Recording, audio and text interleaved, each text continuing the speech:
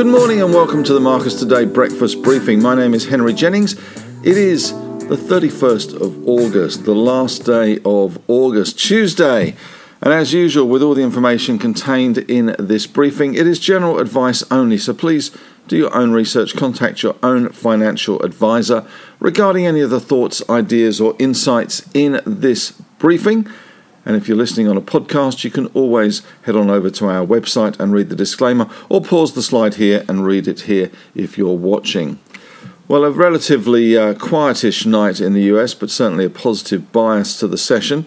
We saw the Dow Jones closing down 56 points, though, down 0.16%, 35,400, but faring far better was NASDAQ, up nearly 1%, 136 points to 15,266, more records there, and the S&P 500 up around 0.4%, so in the middle for diddle, as usual, up 19 points to 45.29, and as a result we're seeing SPY futures showing that we've got a positive start in store for our market today, up 17 points or 0.23% to 74.60, so we're probably going to see more grinding higher. Big focus as usual on results this time of year, but it is the last day of the reporting season, so there's a few big ones to come today, amongst them Harvey Norman, probably the biggest and the most watched today.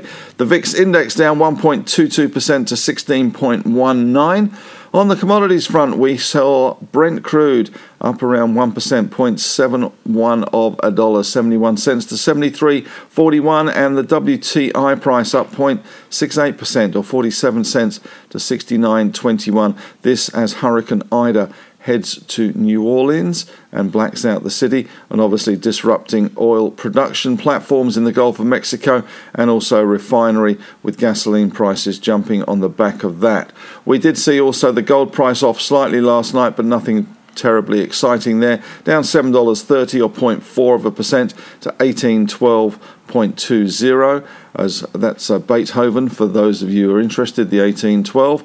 And iron ore down $1.30 to 157.75, down. Commodities though, nothing shaking there. London was closed for the August bank holiday, so no changes from the LME there. In the US, in terms of stocks though, we did see Apple up 3%, Facebook up 2.16, Google up 0.4, Microsoft up 1.3, Zoom Video, which came in after hours, has fallen another 12% on its results. There you can see the S&P 500, and it was very much the same themes that we're seeing completely dominating, with Jerome Powell's speech going down relatively well, still that glow from the corporate reporting season, and the general tendency for the market to be drifting higher at the moment, despite Hurricane Ida, despite the withdrawal from Afghanistan, etc., which are dominating the news.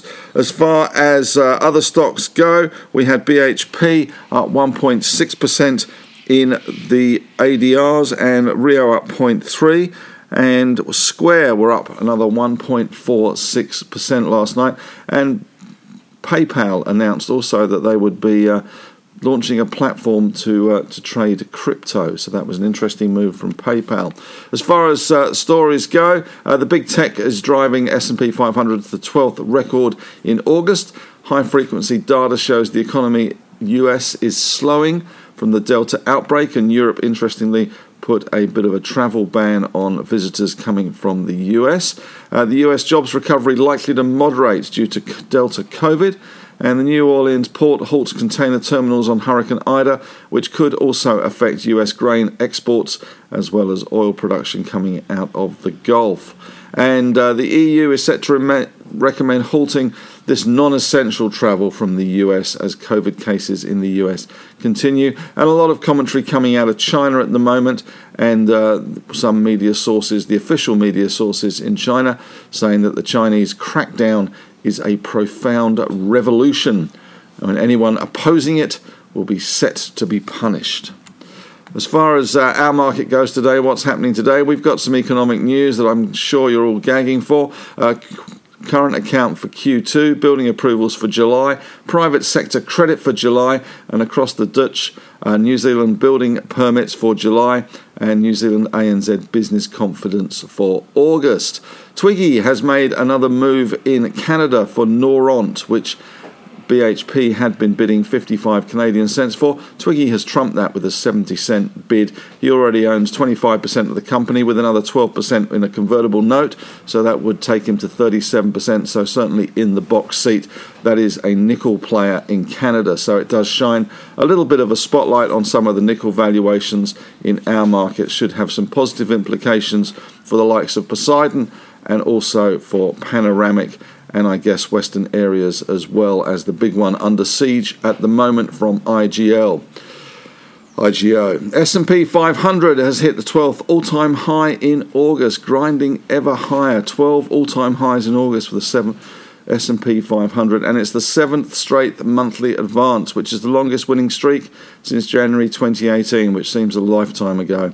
In the US, pending home sales decreased 1.8% from June to 110.7, which is a 3-month low.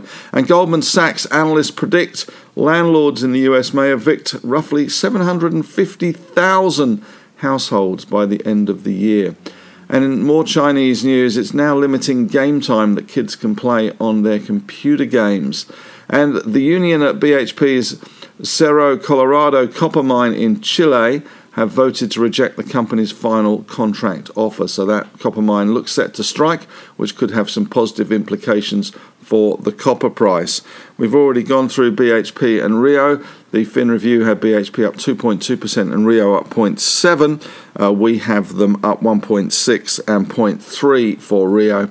And Nuix has become the growth story that didn't. Results out yesterday, revenue up just 0.1%, and interestingly, for a company that calls itself a market leader in its sector, it only has around 3.2% of that sector, so that's hardly a market leader.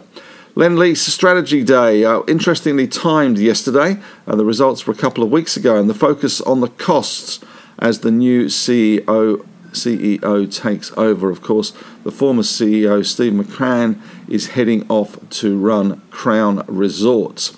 And IVC, which is InvoCare, their results yesterday showed that pet funerals are good businesses. They've been doing very well in pet funerals during the lockdown. Revenue leapt 800,000 to 13.7, EBIT of 3.6 million, obviously looking for more acquisitions in the pet funeral department.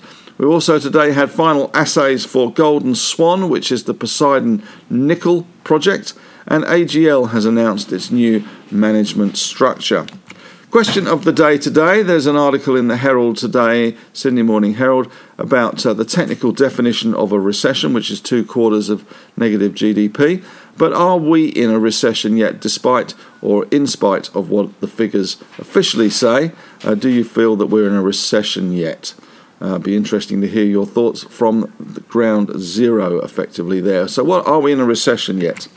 Thanks very much for listening. Head on over to the Facebook discussion group. Love to have your thoughts, ideas, insights over there as usual. We're doing a Ask the Analyst session, not this Friday, but next Friday, the 10th of September at 5 p.m. I'm having my second COVID jab, the AstraZeneca, which means I'm going to be jamming with Bob Marley.